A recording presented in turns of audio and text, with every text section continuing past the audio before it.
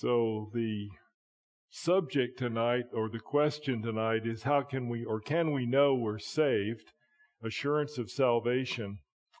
And I'm going to start out with a caveat that a lot of what I'm going to share with you tonight comes from a small book by R.C. Sproul called Can We Know We're Saved?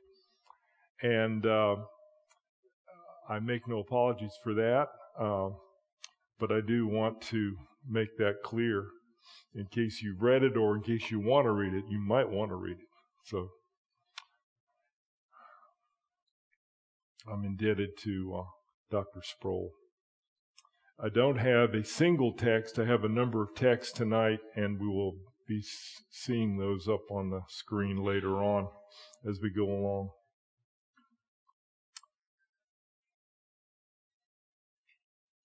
Let me lead us in a word of prayer. Father, as we come to your word tonight, we ask your Spirit to work in our hearts and to give us clarity on the things that we will discuss and think about. This particular matter of our salvation and the assurance of our salvation is such a crucial thing. And I am aware that there are a number of us here tonight who don't know for sure where we stand with you. Lord, I believe it's your will for us to know and with clarity exactly where we stand with you. So give us grace to understand. Give us wisdom as we think about these things, and give me clarity in speech to communicate your truth accurately. I pray it in Jesus' name. Amen. So a little personal history here. As I was a kid growing up in the late 40s, early 50s, early 60s in the USA, and was attending church regularly, it seemed that most of the sermons that I heard all revolved around kind of a similar theme of the second coming of Christ, the judgment to come, the great white throne, and the horrific possibility that any of us, apart from Christ, could end up in hell. And I, at an early age, began to understand that I needed Christ in order to be saved. There was no hope for me apart from Him. Our church, or various churches that we attended over the years, had altar calls, which were opportunities for us. And at probably about 6 years of age, I made my way down to the front to do whatever it was I was supposed to do in order to escape from this horrific end that was coming upon the world, and to flee from the wrath to come. There was, in my case at least, little personal follow-up after this experience, and so after a while, I was not sure really where I stood with God. I began to wonder. And so I did what any frightened 9-year-old would do at camp one night with the assistance of my camp counselor, and with his guidance, I prayed to God again to save me. This time, though, I memorized a verse, John 1:12, which says, "But to all who received him, who believed in his name, he gave the power, or he gave the right to become the children of God." Again, there was little personal instruction for me to guide me as to what I was supposed to expect at this point. And so pretty soon I was again filled with doubts about where I stood with God.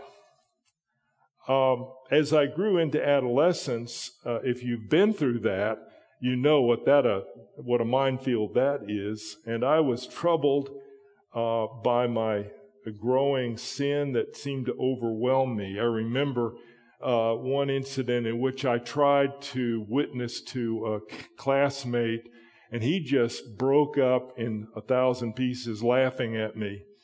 And I said, I am never going to let that happen to me again. Eventually, as I grew older, I gave up any efforts to be obedient to God, unless I was within sight of my parents or my pastor or Sunday school teacher or someone. My life looked like that of any other pagan kid in my school. I grew more hardened to sin in my life, and at the same time, coinciding with that, I became skeptical of the people in my church. I began to doubt that anyone really was living the Christian life. If we really got down to be honest about it, I felt like I had discovered that the church, as they say, is full of hypocrites. I had no idea how right that was, but the point was that these hypocrites gave me an ironclad excuse for disregarding the godly instruction of my parents and the nagging guilt in my soul. Now, the worst times were those dark nights in the wee hours of the morning when I'd awaken before dawn and have the overwhelming sensation that Jesus had returned and I had been left behind. And I would quietly get out of my bed, tiptoe to my parents' bedroom to see if they were still there. And every time they were, and I was safe for another night. But this was an awful way to live, really. It was horrendous. So it became a shock to me, given this background of my thinking about hypocrites in the church. It became a shock. It was a shock to me when I got to college and began to meet Christians on the campus. And they were bold, and they were committed to Christ, and they were unafraid to tell others about the Lord. And for over a year, I watched them and reluctantly went to their Bible studies from time to time. And you need to know that there were two things that held me back from following Christ openly at that point in my life. One of them was I had plans for my own life, and I didn't want God to interrupt them. And the second one was I refused to identify myself with Christ and risk the ridicule that I had experienced earlier. Then one fall afternoon, when one of those scary Christians sat down with me in a snack bar on campus and looked me in the eye, and he said to me, "John, you will never have joy and peace in your life until Christ is in the center of it." I was shocked and stunned. It seemed like he had read my mind, because that was really exactly what was going on. I was making great progress towards my goals and plans in my life, and everything was on track. But I was completely miserable. I was not experiencing the joy and happiness that I had dreamed of. And I had enough perception about it to see that nothing was really going to change. A year from now, 10 years from now, 50 years from now, it would all be just the same, meaningless and empty. As the conversation progressed with this scary Christian guy in that afternoon, a little bit later he made another statement at me, and he said, I say at me because it felt like he was shooting at me, and he said, "You know, I'm here on this campus to reach men for Christ, and I think you should be doing the same thing." Bam! The other shoe dropped. So the two things that I was struggling with, he hit exactly right center, dead on. As I walked back to my dorm that day, I prayed to God, something like this: "God, I can't live the Christian life, but I know, without a doubt, I am bound for hell the way I am right now. And if you will take over my life, I am willing for you to do that. Please help me." That day, at age 19, I was converted. I gained assurance, I gained salvation, and God in His mercy had sent a man to me with deep insight into my guilt and deep conviction of the power of the gospel of Jesus Christ. And my life began to change so dramatically that a few weeks or months later, my agnostic roommate sat looking at me in our dorm room and made this statement. He said, "I have never seen anyone change like this." And then he broke up in tears and confessed how guilty he felt about the way he treated people with his obnoxious mouth. I had professed faith in Christ several times, but merely praying a prayer or raising my hand or going forward was not the same as actually repenting of my sin and putting my faith in the risen Lord Jesus Christ. That day, God also, along with salvation, gave me assurance of salvation. Not because I was suddenly sinless, but because I sensed that the Holy Spirit had done something in me that was not my own doing, that was something God did. I now understand, with my more intelligent mind, informed mind, that what happened to me that day was the new birth or regeneration. God took a dead, spiritually dead person and by His Spirit gave life to me so that I could believe and truly believe. Not everyone who has been saved has immediate assurance of salvation. I'm trying to distinguish here between the fact of having salvation and being assured that you have salvation. You see the difference? These are two different things. We'll talk about this as we go forward here in a few minutes. There is a difference, and we need to come back to that. One of the passages that I want us to look at tonight is Matthew 7:21-23. And this is certainly a passage that will get your attention. As you read through that wonderful Sermon on the Mount that so many people like to cite and talk about how wonderful the Sermon on the Mount is when they like to talk about Jesus, those who may not believe in Him otherwise, they probably skip this passage. Jesus says this in Matthew 7:21-23. He says this, "Not everyone who says to me, 'Lord, Lord,' will enter the kingdom of heaven, but the one who does the will of my Father who is in heaven.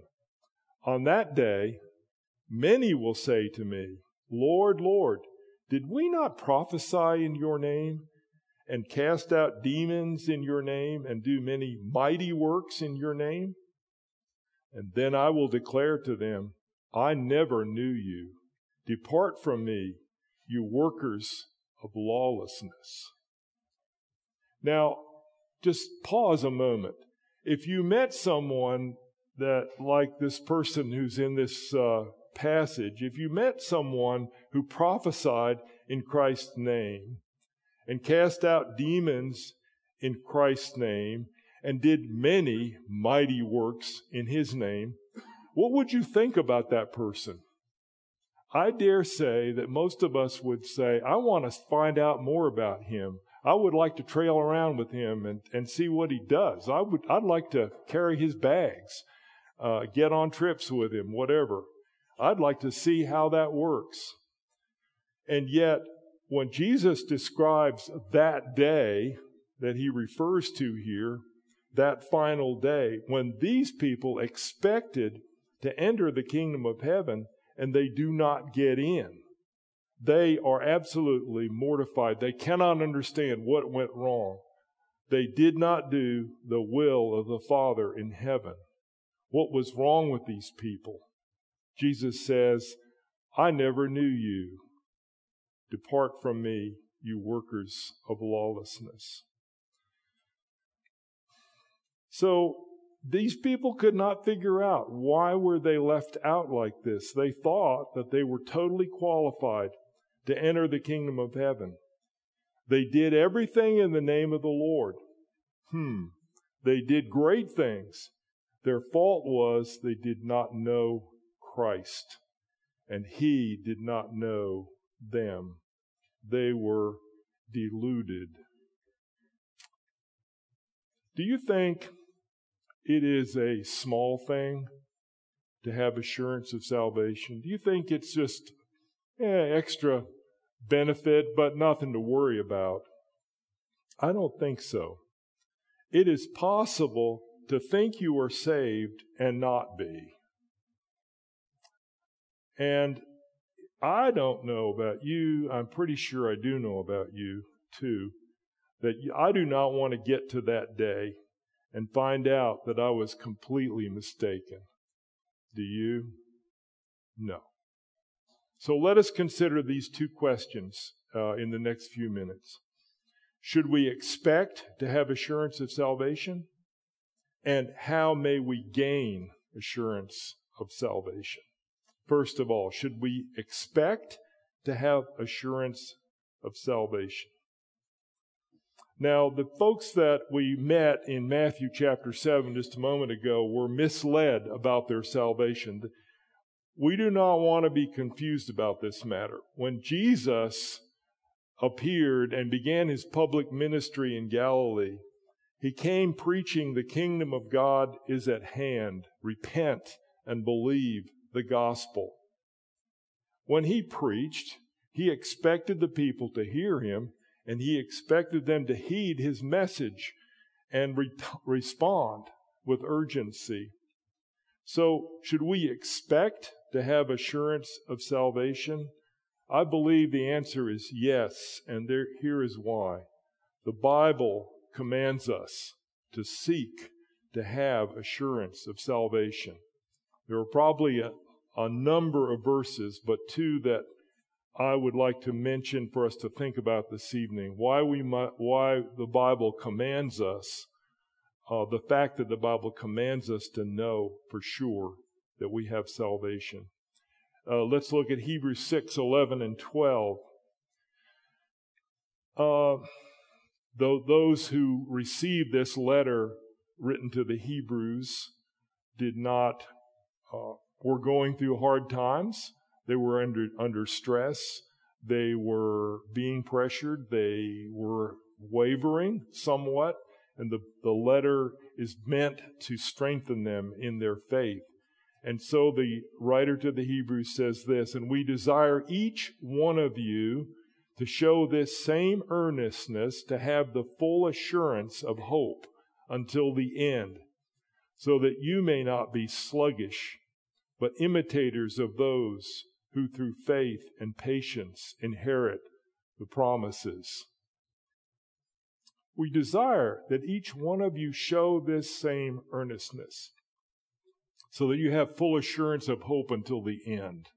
I was thinking of an illustration of this. If you are off in the mountain trails here in the Blue Ridge, beautiful, wonderful places to hike that we love, and you're hiking on a trail, and it's a tough trail, it's a rocky trail, it's a steep trail, and you're trying to get to a destination. Now, it enters your mind that maybe you're on the wrong trail. How easy is it to keep going on a difficult trail when it might be the wrong trail? It's hard, isn't it? And so what the writer to the Hebrews is telling them is, I want each of you to know that you have full assurance that you are on the right trail, and it may be a hard trail, and it may be a long trail, and you will need to endure.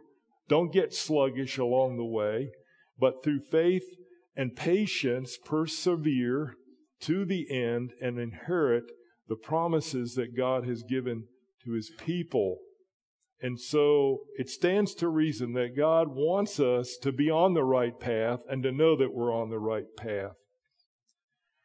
In 2 Peter 1, we read these words. The whole context would be worth spending the evening on, but let me just pick up this part of the passage. It says, "Therefore, brothers, be all the more diligent to confirm your calling and election.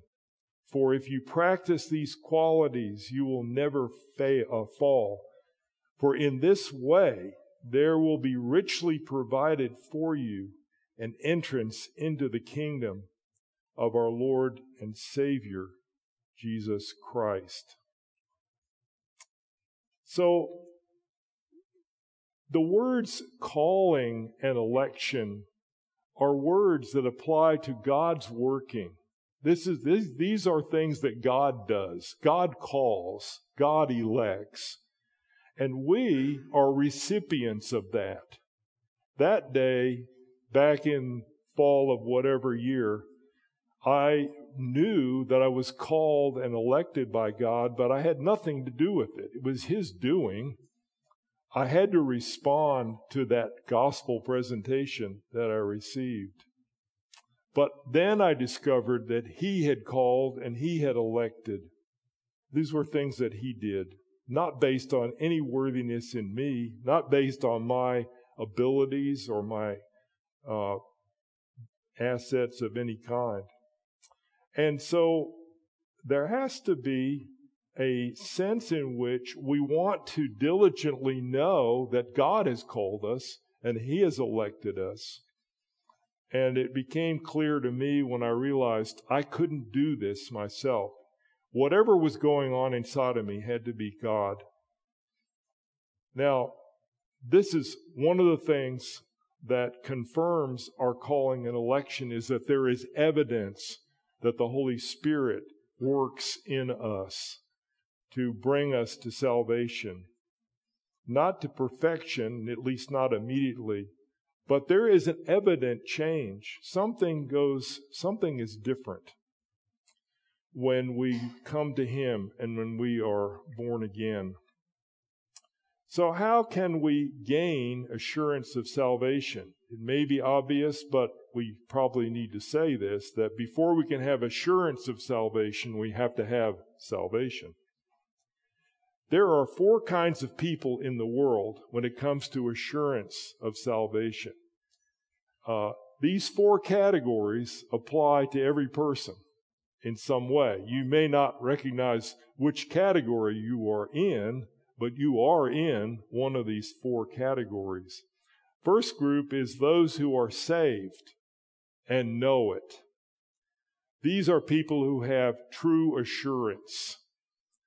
So the reality of their spiritual condition coincides with what they believe about their standing with God, their understanding of their condition. We can say that they are assured. This is what I lacked up until I came to truly know Christ. And we might say that no one should be assured if they don't truly know Christ. That would be false assurance. We'll get to that in a minute. The second group that we can consider is those who are not saved and know it. Those who are not saved and realize they are not saved. After I came to Christ, strangely enough, I began telling my friends, and I did risk all that ridicule. I met up with my best friend from high school, whom I hadn't seen for several years. We sat and talked about college and life and so forth. And then I told him that I was a Christian. And I asked him about his spiritual state. He shook his head very sadly and said, "John, I'm going to hell unless I change my ways." That was his exact words. That was such an awful moment for both of us. Years later, I was able to present the gospel to him, and now he trusts in Christ as his Savior. But I would describe people who are not saved and know it as hopeless. Well, not really hopeless, because if they come to Christ, they will have hope. But as they stand, they are hopeless. And they are on the road to judgment and condemnation. So these are the people that are not saved and they know it. The third group are those who are not saved and don't know it. These are people, and it's a large group, I believe, from my experience.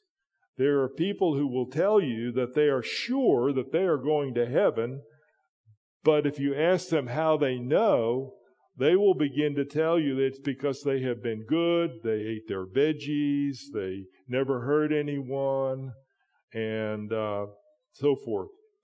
They trust in their works. Apparently, they've never heard or they don't believe that we are saved, as Paul writes to Titus in 3:4-7, not by works of righteousness which we have done. Paul wrote this, Titus 3:4-7.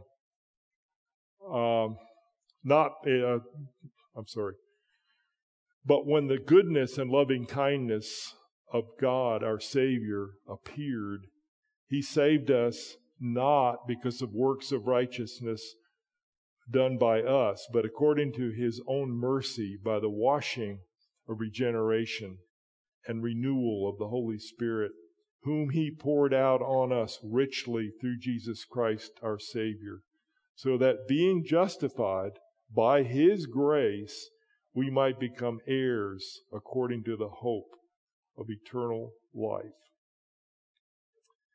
Typically, this group of people holds to one of the following misconceptions. One is universalism. Oh, everybody's going to make it. All roads lead to heaven. We'll all get there. Nobody's going to go to hell. There's no such thing as hell. No judgment. Or they believe in works righteousness. That is, I can earn my way to heaven. Or something that's called sacerdotalism, which is basically trusting in the church. If I get baptized, if I go to church every once in a while, if I do the things I'm supposed to do, it's another form of works righteousness. I would call these people the deluded. They are very like those in Matthew 7 who were stunned to learn that they could not enter the kingdom of heaven. Another way of looking at it is you could say that they don't take their sin seriously, or they take their good works too seriously. These are the people who are not saved but don't know it. And finally, there are those who are saved and don't know it. Now, you might wonder whether or not there's possible for anybody to be saved and not know that they're saved. But I suggest that there are some in that category, because these are the kind of people who they hear an amazing testimony of God saving a drug lord or a Hollywood celebrity who was deep in all kinds of sin. And they hear these amazing testimonies of how God transformed some terrible person or some very wealthy person. And they don't identify with that. They maybe came to Christ when they were a little child. They don't even remember that. They don't remember the details of that. They know it happened, but they don't know exactly when it happened, and they don't have any wild stories to tell. They never had any chases with the police. They never had they never had a shootout anywhere. They never tried to bomb the World Trade Center or anything. And they think, I don't have a very interesting story. My testimony is just so boring. And this is the kind of person that needs to be reminded that we're not saved by a conversion experience. We are saved by conversion, by being converted, but not by an experience, a particular kind of experience. This kind of person needs instruction in the gospel, but most likely is a true believer who needs to be encouraged and reassured that the promises of God hold true. And some of you have that kind of testimony, It's a good thing. I wish we all had that kind of testimony, where we just came to Christ at the earliest age and we never really went deep in the dark side of things. So, you might be in one of these four categories. You are in one of these four categories. It's important to know which one. So, as I said before we can have an assurance of salvation, we must have salvation. So, how are we saved? What is the process? We've seen already that it's by grace alone, through faith alone, in Christ alone. But let's think about faith for a moment. What is saving faith actually? It's been helpful for me to understand that saving faith has three parts to it. So, as for you kids that, y'all came up and went to your Sunday school class this morning, this is important for you to recognize, okay? So pay attention to this. Saving faith includes three things. Number one, knowledge. It is important to know the facts about the gospel. These facts could be summarized very briefly in these few phrases. God is holy. We are sinful. Jesus saves all who come to Him in faith and repentance. So believe and be saved. Now that's what you need to know that. You need to know more than that, and we could be more nuanced, but this is the basics, pretty much. And hopefully everybody past, K5 is getting this pretty well cleared up in their minds, understanding these basic truths, knowing these truths. And besides knowing these truths, because you can know these and not agree with them. Its second thing is not just knowledge, but assent or agreement. Do I agree to these truths that we've just mentioned? In an illustration of this, in our missionary work on campuses in Argentina, we used to use surveys on the campus to introduce ourselves to students and engage with them. And one of the questions we would ask is, who do you think Jesus Christ is? And not infrequently, people would say the Son of God, because they had a church background. They knew the answers to these questions, but they didn't necessarily agree with it, and they probably didn't trust in Him. So we must have the knowledge of the gospel. We must agree with it. But even there is another step that makes for saving faith. And that is to actually trust in Him. So you could be a person who believes that Jesus is the Son of God, who came to earth, lived a perfect life, and died on the cross to save His people from their sin. You could agree to that truth.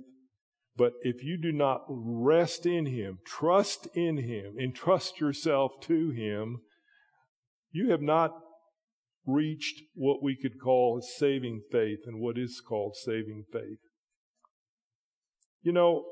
People get to that third point and they get hung up because pretty oftentimes they think to themselves, I don't think I'm really that bad. My sin really isn't all that bad. Do I really need a Savior? I don't think so, but thanks anyway. Or they might think that their sin is so bad that even Jesus can't save them. They're hopeless, and they stay hopeless. They feel like they've crossed over to the land of no return. So let me ask you this, all of you, but especially you, the kids. Do you know the gospel message? Do you know the things I've just said? Do you? Good. I hope so. I hope you know the facts of the gospel. Do you believe these facts? Do you think they are true? Is it true that there's a holy God in heaven before whom we will stand someday? That there is a judgment? Actually, if there weren't, nothing in life would make any sense. But do you actually trust in Christ yourself to save you from your sins? Do you trust in Him? When you look at yourself and you feel like you've really blown it, it scares you how bad you might be sometimes. Have you put your trust in Him? Do you rest in Him and know that He's going to see you through and that He forgives sinners when they confess their sins to Him? I hope you do. But saving faith is all three of these. And don't get stuck on just knowing a lot or even agreeing with it and not trusting in Him. If the Holy Spirit has given you enough trust, enough life to trust in Christ, then He has begun a work in you which He will complete. In Dr. Sproul's little book, Can I Be Sure I'm Saved? He said that he used to ask people who he was counseling if they loved Jesus. And typically people would say, not as much as I should. And then he would say, no one loves Jesus as much as they should or as much as he deserves. But do you have any affection for the Lord, for Jesus, the Jesus we find in the Bible? And if they said yes, he would say, only the Holy Spirit can give you true affection for the Lord Jesus. And that is the work of the Holy Spirit in your heart. So if the Holy Spirit has begun a work in you, you can be sure that He will work in you and bring it to completion, as Paul said to the Philippians 1:6, at the day of Jesus Christ, I believe, or I am convinced that He who began a good work in you will bring it to completion at the day of Jesus Christ. Will you have trials along the way? Yes. Will your faith be tested? Yes. Will you struggle at times? Yes. Will God forsake you? No. He will never forsake the work of His hands. So tonight I ask you to consider, which of these four people are you? Are you the assured, the hopeless, the deluded, or the misinformed? Oh, I hope that everyone here can say, I am amongst those who are truly assured. On that fall afternoon, many years ago, I entrusted my soul to my Savior, and He did save me. I know, because the Spirit blew. Let's pray.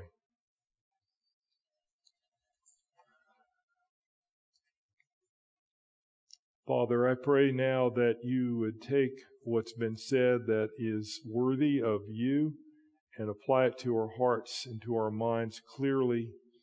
Lord, grant to us who are members or attendees of this church, who love this congregation, grant to us clarity, Lord, about our faith in you.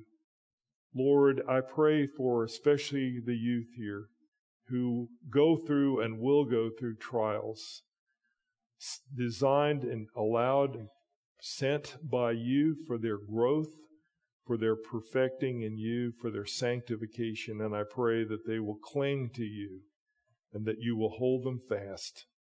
And I pray it in Jesus' name. Amen.